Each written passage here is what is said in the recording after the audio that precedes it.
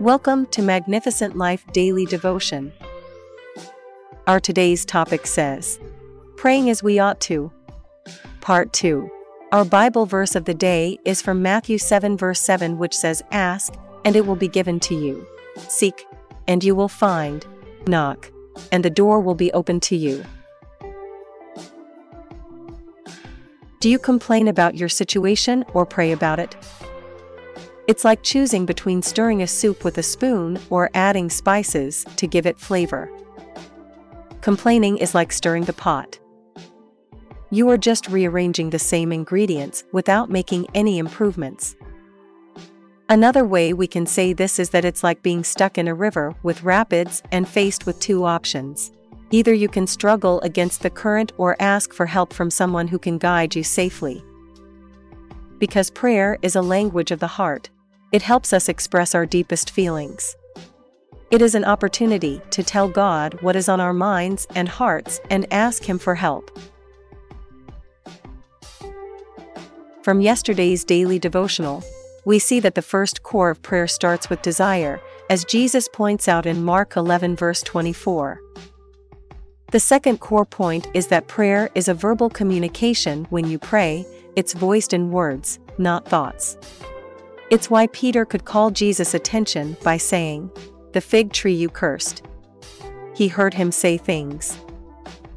Several times in Jesus' prayer life, they heard him say something. It can't be a prayer if words are not present. Even praying in the Spirit involves saying foolish things to the human mind. The third core point Jesus affirms is faith. Believe that you will receive them. You must know that what you desire shall be met. James 1 verse 6 says, But let him ask in faith, with no doubting, for the one who doubts is like a wave of the sea that is driven and tossed by the wind. Your goal shall be achieved, and as you pray, you are confident that they are yours. You receive by faith. Now, how do you receive what you pray for? You receive by words. It's why Jesus will say, Whosoever shall say unto this mountain, Be removed, and be cast into the sea, very concrete terms, and shall not doubt in his heart. Hope you do not doubt in your heart. It is by believing that those things which he said shall come to pass, he shall have whatsoever he said. Notice the emphasis on speaking. He repeated it thrice. So, my friend, ask yourself, how definite have I been with my request in prayer? Have I consistently kept affirming what I believed I received? Indeed, perhaps most importantly, how grateful am I for what I have received and have even as I pray? Prayer is a medium for you to express your desire before God.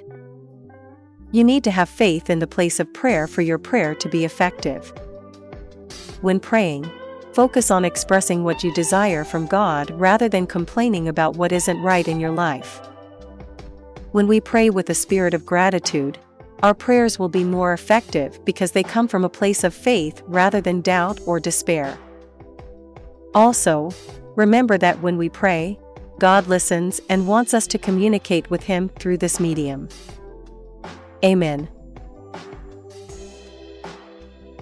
As we close today's daily devotion podcast from Magnificent Life Ministry, I want you to remember 1 Timothy 2 verse 8, which says, I desire then that in every place the men should pray, lifting holy hands without anger or quarreling. Amen.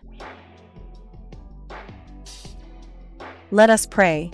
Father, I thank you for helping me learn how you work, and because I know you will help me to do the same. Lord, from today, I choose to be definite with my request in prayer.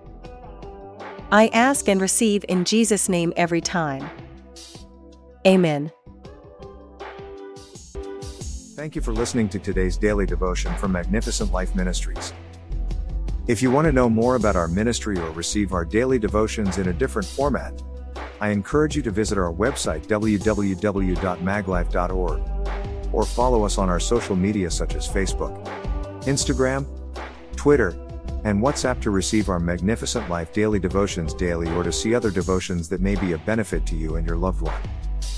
Give it a try today. I believe God will touch your life for good because victory belongs to Jesus, and that victory is yours in Jesus' name. Amen. Thank you again for listening. Till the next time we meet again, I encourage you to hold on to Jesus because he is the author and the finisher of our faith. Amen.